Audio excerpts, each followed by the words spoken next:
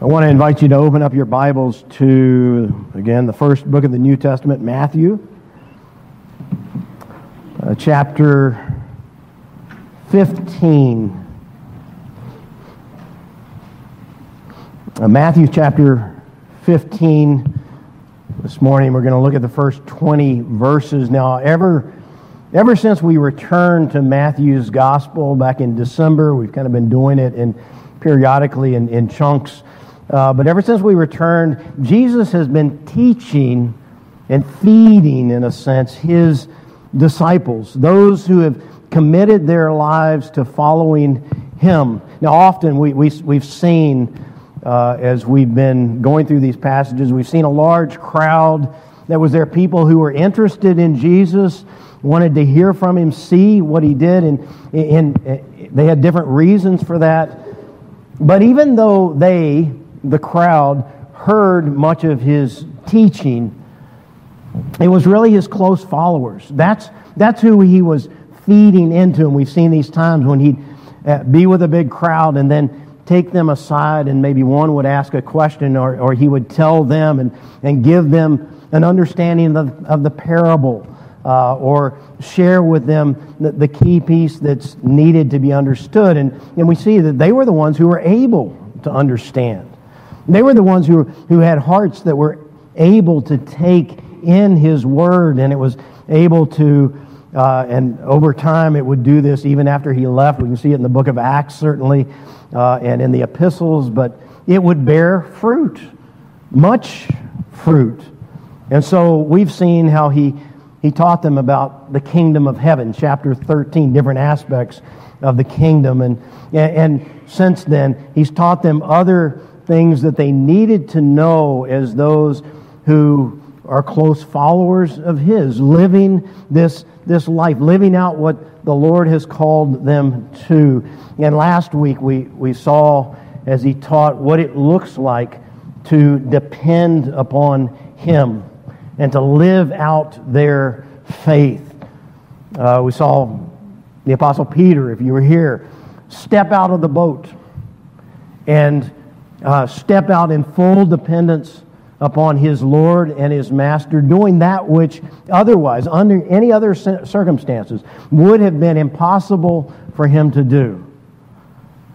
And that was teaching for us as well. And so this week we're going to continue to see that He's using the circumstances that He and the disciples find themselves in as another opportunity to teach His disciples. Even though, again, we're going to see a crowd of people there during part of it. But He's teaching the disciples this time about, and you can look at the title of the sermon, A Heart for True Worship. He's teaching them how to have that as opposed to hearts that are only outwardly honoring Him. And what an important message that He's teaching here that we need to hear as well. So again, Matthew 15, verses 1 through 20. Then Pharisees and scribes came to Jesus from Jerusalem and said, "Why do your disciples break the tradition of the elders? For they do not wash their hands when they eat." He answered them, "And why do you break the commandment of God for the sake of your tradition? For God commanded, 'Honor your father and your mother,' and whoever reviles father or mother must surely die. But you say, 'If anyone tells his father or his mother, what you would have gained from me is given to God, he need not honor his father.' So, for the sake of your tradition, you have made void the word of God, you hypocrites. Well did Isaiah prophesy to you when he said, 'This people honors me with their lips, but their heart is far from me. In vain do they worship me, teaching as doctrines the commandments of men.' And He called the people to Him and said to them, 'Hear and understand. It is not what goes into the mouth that defiles a person, but what comes out of the mouth, this defiles a person. Then the disciples came and said to him, "Do you know that the Pharisees were offended when they heard this saying?" He answered, "Every plant that my heavenly Father has not planted will be rooted up. Let them alone. They are blind guides. And if the blind lead the blind, both will fall into a pit." But Peter said to him, "Explain the parable to us." And he said, "Are you also still without understanding? Do you not see that whatever goes into the mouth passes into the stomach and is expelled? But what comes out of the mouth proceeds from the heart, and this defiles a person. For out of the heart come evil thoughts, murder, adultery, sexual immorality, theft, false witness, slander. These are what defile a person. But to eat with unwashed hands does not defile anyone." Please join me in prayer.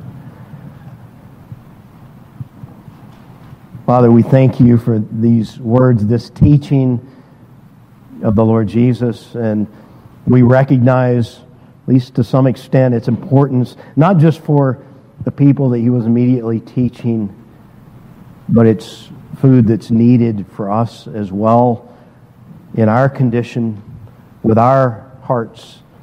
We are not different from those that he was teaching in that sense.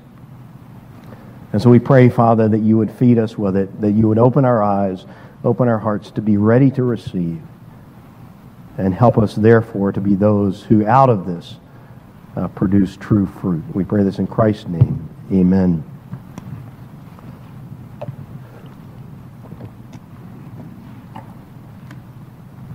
You know, when I was a young Christian, I really struggled mightily with a particular question. It was a question that I sensed was really important, and that is, what does it look like to honor the Lord? Now, this is not a question that is as easy to answer as we often may think that it is, especially to someone who's young in the faith. Now, the problem is, when it comes to honoring the Lord, we can easily become confused. We can easily come up with our own ways and think that, well, this really honors the Lord. But the problem is inside of us that what we may think honors the Lord, in fact, is doing something else, and it's not doing that at all. Now, I really struggled with this, in one of the places was in the context of the local church as applied to public worship. Now, this was a church that Amy and I came into, and we were fed in a number of ways, and there was a wonderful sense in it of, at a certain time period of growth and of opening of eyes. But over time, I began to struggle with certain things more and more. You know, a good bit of the worship service, just to give you an idea, was music. And not just music, but wonderful music. In fact, those that they had as musicians were outstanding. We would come after the service and talk with one another and say, are these professional music? This is outstanding. This is excellent. And the whole worship service itself was carefully choreographed. Not just the music and the performers, but other things that were thrown in as well. And there was interpretive dance by those who were very talented. There were testimonies that were given in movie clips at times, both old and recent movies, in order to explain things. And I remember struggling, like I said, mightily, because it was, in a sense, a great experience. And the people seemed to be genuinely moved by this service and the different aspects of the service. And God's Word was used. It was opened up. It was there in the songs that we sang, the testimony, and in the sermon as well. There were the right words about God. Yet there was something in all of it that didn't seem to be right, some aspects. And I began to ask this question, was all of this was it really honoring the Lord? Was that what it was about really worshiping Him from a right place? Now, here's the problem. As you and I live our lives daily, and it could be this, it could be in worship, it could be in the decisions that we make daily, we can easily believe that we as a people, we as individuals, as a family, that we are honoring God by our actions and by our words. And there can be so much outward evidence that this, whatever it is, this must be what God desires, what He wants, that this is exactly what would be pleasing to Him. Yet at the same time, as we saw earlier in our reading of Micah 6, the criteria that we use in order to make that determination could be the wrong criteria. It could be wrong. And that's what we're dealing with in this passage. In this passage, there is this group that comes to Jesus, and they have much to commend them. In fact, so much that I think if we were at that day, if we were amongst Jesus' disciples, that there would be much to convince us that this group, the Pharisees and the scribes who came to Jesus in this case, that they know what it looks like to honor God. And that they are the ones, if there's anybody, they're the ones to teach it. You know, there is a place, a little bit into our passage, verse 12, where it seems that the disciples are afraid that Jesus will offend the Pharisees and the scribes. Because they have this sense, well, they are, you might say, God's anointed. They're the ones who know these things. And that was the sense of the people. These were not just the religious elites, but the Pharisees and the scribes were seen as those who truly knew God's Word. Yet Jesus, look at verse 7, Jesus says to them, "You hypocrites." And then He goes on and He says, well, looking back to the Old Testament, to Isaiah's prophecy, well did Isaiah prophesy of you when he said, "This people honors me with their lips, but their heart is far from me. In vain do they worship me, teaching as doctrines the commandments of men." Now he's pointing to something clearly superficial here. These men seem to know the Lord, seem to honor the Lord, to worship the Lord, to teach others to do the same. Yet Jesus is saying it's not genuine. Jesus' point here is that true worship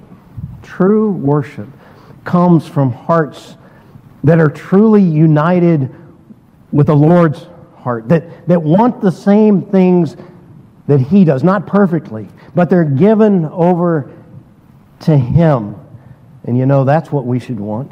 That's what we should desire and look for in ourselves.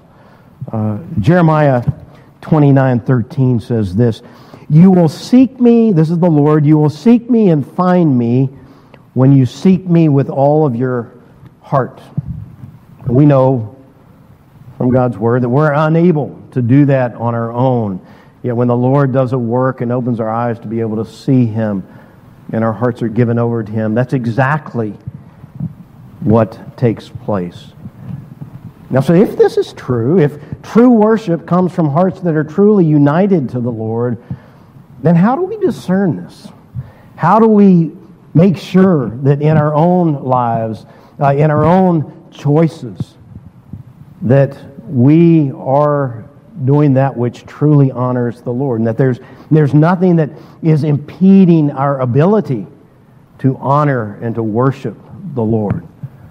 What do we need to know? What do we need to look out for? Well, a couple of things. First, we need to ask the question, what is it that often impedes that ability to honor, to serve, to worship the Lord? What stands in the way? There's something that stands in the way of our fellowship with the Lord. What is it? What is it that we have to look out for? And these are just in general terms that we see here. We need to beware of that which is man-centered rather than God-centered. That which exalts and lifts up man rather than lifting up God. Now, the Pharisees and the scribes who came from Jerusalem, they accused Jesus and his disciples of failing. This is what they came with. This was kind of the message. It was clear. It was premeditated, if you will. They came ahead with this plan, but they accused them of failing to remain in a ceremonially clean state. They basically said they were unclean, which would make them unable to worship the Lord, unable to be with the Lord in fellowship, unable to be in close proximity with others who were worshiping the Lord. Why? Well, verse 2, because they didn't wash their hands when they ate. Now, just to be clear on this is not talking about them not washing their hands because of the spread of germs. That's immediately what comes to our mind. You're going to eat, you got to wash your hands because of the spread of germs. No, that's evidently a more recent invention of perhaps mothers and more recently the CDC. But I don't want to make light of it. We do need to wash our hands, but this is different, categorically different. Now, a little bit of background. The Pharisees and the scribes were, in general, referring to instruction that the Lord had given to his people in the Old Testament, especially. You go to the book of Exodus, but even more so, far more so in the book of Leviticus. You'll see these laws. They're called cleanliness laws or clean and unclean laws. And they were set down by God for this purpose, to give an awareness of what happens when you have a holy God, truly holy God, and you have sinful man. That indwelling sin stands as a barrier to fellowship with God. So, in essence, as you go through those laws, if you're clean, then you're able to fellowship. If you're not clean, then you're unable to fellowship. And so, what these laws were teaching, that was their purpose, was to teach, and for obedience purposes, but they taught the people the need to discern themselves and to ask that question, am I in a place in which I am able to worship the Lord? I'm able to fellowship with Him. Is my heart, I need to discern my own heart. Or am I in a place in which there's work that needs to be done? There's an uncleanness that's there. This was teaching the people about their need. And so when this group comes to Jesus and they ask Him, why do your disciples not wash their hands when they eat?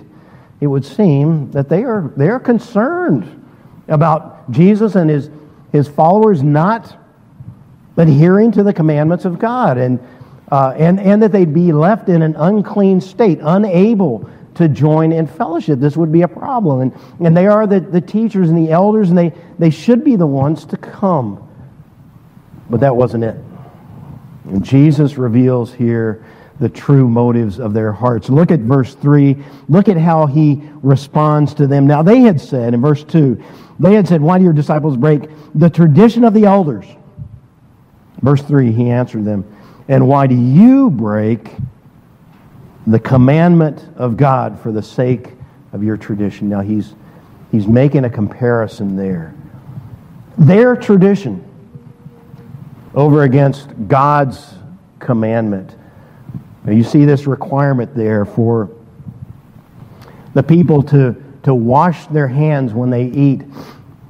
If we go through and look at the laws, this was not actually a part of God's instruction.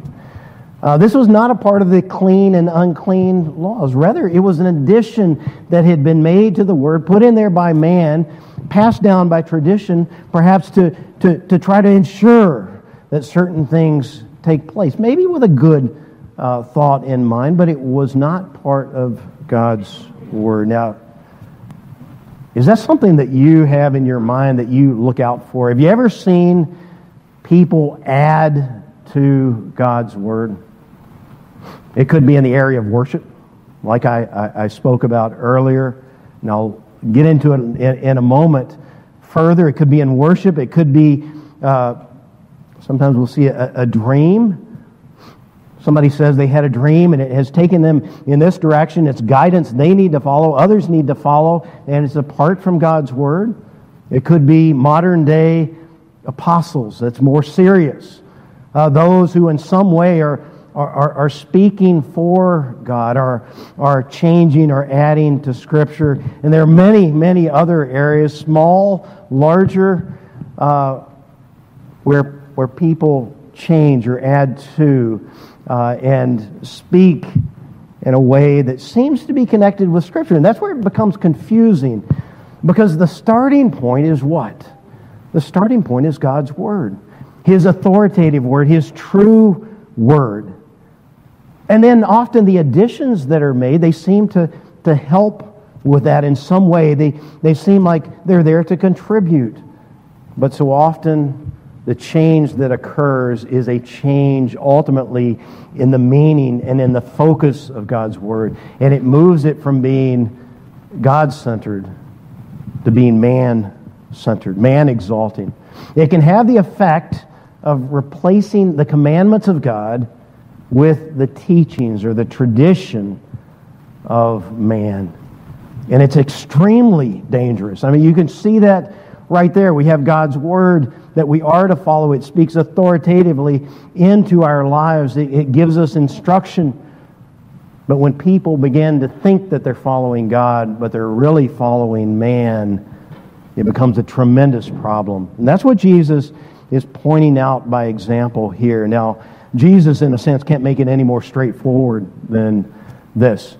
He goes to one of God's 10 commandments. He doesn't just pick an obscure commandment somewhere that comes out of that, but he goes to the 5th commandment, and he says, this is what God has commanded. Honor your father and your mother. And then he also lists the show how egregious it is when they break that commandment. Death. Up to that point, death can be the penalty. You know, I really think that the kids who are here should look at that and appreciate that. Death is no longer the penalty for dishonoring your parents. Isn't that a great thing? But it was at one time. And so you got to recognize how important this is to have that kind of a penalty there for dishonoring. And of course, it's not just those who are young here that need to pay attention to that. Some of us who are older still have parents, and we need to work that through. What does that look like? But Jesus goes on to compare the teaching that they've passed down to this commandment. If you look at verse 5, he says, but you say, notice, this is what God says, but you say, if anyone tells his father or mother, what you would have gained from me is given to God, he need not honor his father. In other words, they can be released from this commandment to care for their parents. And it appears part of that's good part financially as parents age, to care for their parents by simply telling them that, you know what, whatever you would have gained from me, whatever, and that could be substantial over the years, but whatever that is, it's been given to God. Now, and of course, that might mean given to the temple, it might mean given to priests, but it's been given to God. Now, clearly they broke God's commandments here, or His commandment. They taught others to do the same. How? By substituting their tradition, their word, for God's commandment. So they remove that which exalts, that which honors God, and they replace it with something that is man-centered. Now, this can be confusing because it seems so pious in a way. It comes from those who were the teachers, and they were recognized and upheld as the teachers of God's Word. And you know, they tell them, this is what you need to do, and this is right, and this is good. I mean, can it be bad to take money that's going to any purpose and to say, oh, this money is dedicated to God? Well, there's a sense in which that sounds right. It can be confusing. But Jesus calls out the problem. He says, this people honors me with their lips, but their heart is far from me. In vain do they worship me. And here's the issue. Teaching as doctrines of God the commandments of men. They appear to be honoring God, but in reality, they're exalting themselves. Now, earlier, I mentioned my struggles as a young Christian with a particular form of worship. Now, I didn't understand at that time why there were problems with this or what the problems really were, but I had a discomfort inside. And that discomfort came from this increasing sense that the goal here is, it's not truly, although I struggled with it, it's not truly lifting up, exalting, honoring the Lord, but it's really the emotional state of the people to a greater degree. Doesn't mean it was all false worship or anything like that, but there was a problem there. It wasn't focused upon that which comes from a true heart for the Lord. Now, later I was to come to understand, as we read earlier out of the confession, that God has helped us here. God has provided for us. He has given us parameters by which we should worship Him. And I was to come to find out as I read Scripture that there's example after example in Scripture of God rejecting the worship of those who devise their own ways and who worship according to their own desires. He has shown us how we should worship Him and how we should exalt Him. There is freedom within that, but He's done it for a good reason, and that's why we have every worship service. We have prayer as part of it. Every worship service, we have a time of confession of sin. We have the preaching of God's Word. We're called to worship by His Word. We sing the praises of God. There are other elements there. Now, of course, these elements alone don't guarantee that our worship is going to be genuine, that it's going to be right. But they lend themselves to that. The Lord knows what we need. And when we begin to worship Him, in whatever ways enter into our hearts, in whatever ways seem right to us, there is a danger that enters in. And of course, that's not only true of corporate worship. When we depart from God's Word, when we begin to follow our own devices, our own ways, we stand the danger of supplanting, not that we even see it, but supplanting God's Word for us, His instruction, His commandments with our own ways. And so instead of exalting God, lifting Him up, honoring Him, obedience to Him, we can easily begin to exalt ourselves. And so what is it that impedes us from honoring God, from truly worshiping Him? It's that when we begin to substitute our own ways for God's ways, and in doing so, we exalt man. We exalt man rather than God. But where? Where does that problem of defilement come from?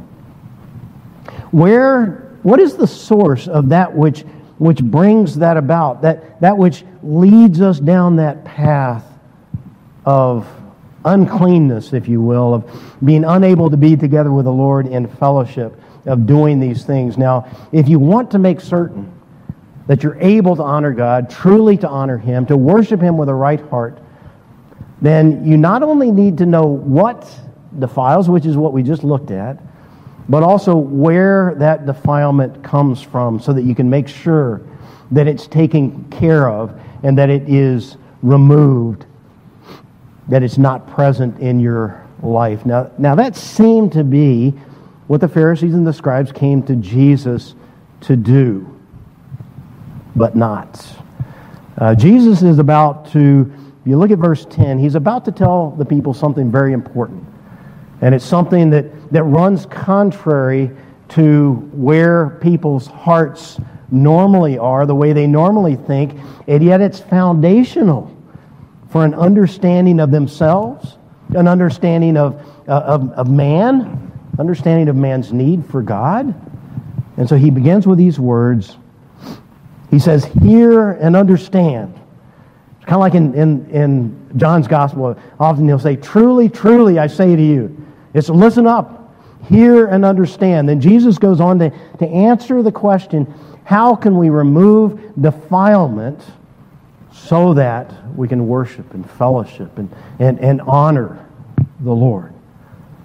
And his point here is that the Pharisees and the scribes were wrong in saying that defilement is removed by the washing of hands or by any other ceremonial act, where you make sure that everything on the outside looks good. Everything on the outside is cleansed, including the food that we might take in and anything that holds food, if you speak about eating, that it's all ceremonially clean. Jesus is saying that they have a wrong understanding even of these laws of clean and unclean, the purpose behind them. Now look down with me at verse 17. This is just after Jesus kind of rebukes Peter for being slow to understand, but he still goes on and he explains to Peter, after Peter has asked, explain the parable to us. So verse 17, he says, do you not see that whatever goes into the mouth passes into the stomach and is expelled? In other words, you're not defiled by what comes in from the outside. That's not what stands as a barrier between you and God. Now, for the scribes and the Pharisees, the way to remove defilement was to make themselves presentable to God. It was all about what they did on the outside. You know, we can be tempted to do the same, can't we? Through our giving. If we give appropriately, we give out of what the Lord has given us. And we give faithfully and bountifully out of our finances. Or if we give out of our time, maybe even in leadership positions. If you attend services faithfully, if you help maybe here with Mercy Ministry, or do work around the church building, or any of the other things that we can dream up in our minds that are good, that are right, be good citizens in our country and support it in the right ways, all of those things. Surely, if you're good enough, if you do them well enough, you can be clean, and the Lord will be satisfied with you. Now that's the way that we think, isn't it? And that's what the world around us tells us again and again. It teaches, if you do enough, you'll be clean. Remember what we read out of Micah chapter 6? We read these words. With what shall I come before you, or before the Lord, and bow myself before God on high? Shall I come before him with burnt offerings, with calves a year old? Will the Lord be pleased with thousands of rams, with 10,000s of rivers of oil? Shall I give my firstborn for my transgression, the fruit of my body for the sin of my soul?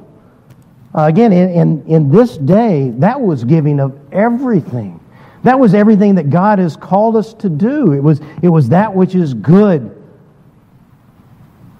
And the answer to that, Micah's answer, is the same as Jesus' answer is in our passage.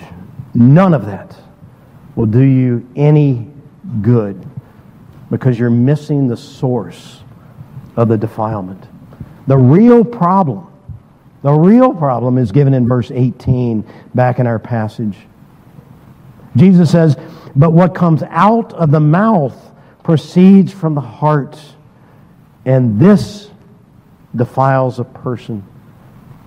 You know, clearly he's speaking about the problem of the defiled heart, which is a problem that runs far deeper than anyone understands or is willing to accept by nature. You know, he's saying, with respect to the Pharisees and the scribes, that the problem is so deep that they're rotten to the core. Look back at verse 13. Every plant that my Father has not planted will be rooted up. He says of the scribes and Pharisees, let them alone, for they are blind guides. And if the blind lead the blind, both will fall into a pit. He's saying they've got this problem. They've got the problem of the defiled heart, and it runs deep. It runs deep. It's not simple to just remove. And where does it come from? Look at verse 19.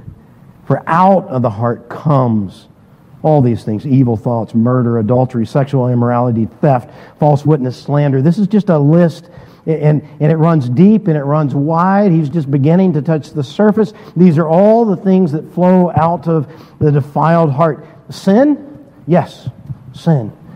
But your real problem's not that. Your real problem comes from the defiled heart. In other words, if you want to honor God, if you want to worship God, this is the one thing that must be taken care of. This is the one defilement that you must make sure that you deal with. Think back to the clean and the unclean laws in the Old Testament. Their purpose was to show a holy God and sinful man. And therefore, the two could not come together in fellowship. Something had to be done to the heart of the man in order to take care of that defilement. And what do you need? You need a heart transplant. That's the only way to remove this defilement, so that there can be honoring, there can be worship, there can be a togetherness with our God. And you know, that's where the beauty comes in, because that's exactly what the Lord Jesus has done for us. When I prayed earlier, I was looking at Ephesians chapter 1. It was talking about all the heavenly blessings that we have in Christ. And if you remember, in there was forgiveness of sins, that we've been redeemed and purchased and bought anew. We've been given His righteousness. That's the one and only way to have this defilement removed. The one and only way, but it's available to every single person. There's a passage I turn to often. It's a favorite of mine, but it so clearly brings this out. It's the Old Testament looking toward the New, Ezekiel chapter 36, where the Lord says, I will. This is something He's going to do in the future. It's pointing to Christ. I will sprinkle clean water on you, and you shall be clean from all your uncleannesses. And from all your idols I will cleanse you. In other words, finally, this one problem that runs so deep that I'm going to take care of that problem. And He says, and I will give you a new heart, and a new spirit I will put within you. That's the heart transplant, right? And I will remove the heart of stone from your flesh and give you a heart of flesh. That's exactly what Jesus is speaking about in this passage when He says, whatever goes into the mouth passes into the stomach and is expelled, but what comes out of the mouth, here's the problem, proceeds from the heart. Something has to be done about the heart, because this is what defiles a person.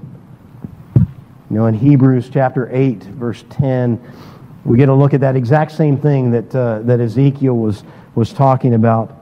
And that is this relationship with God that we are able to have through Jesus Christ in this covenant.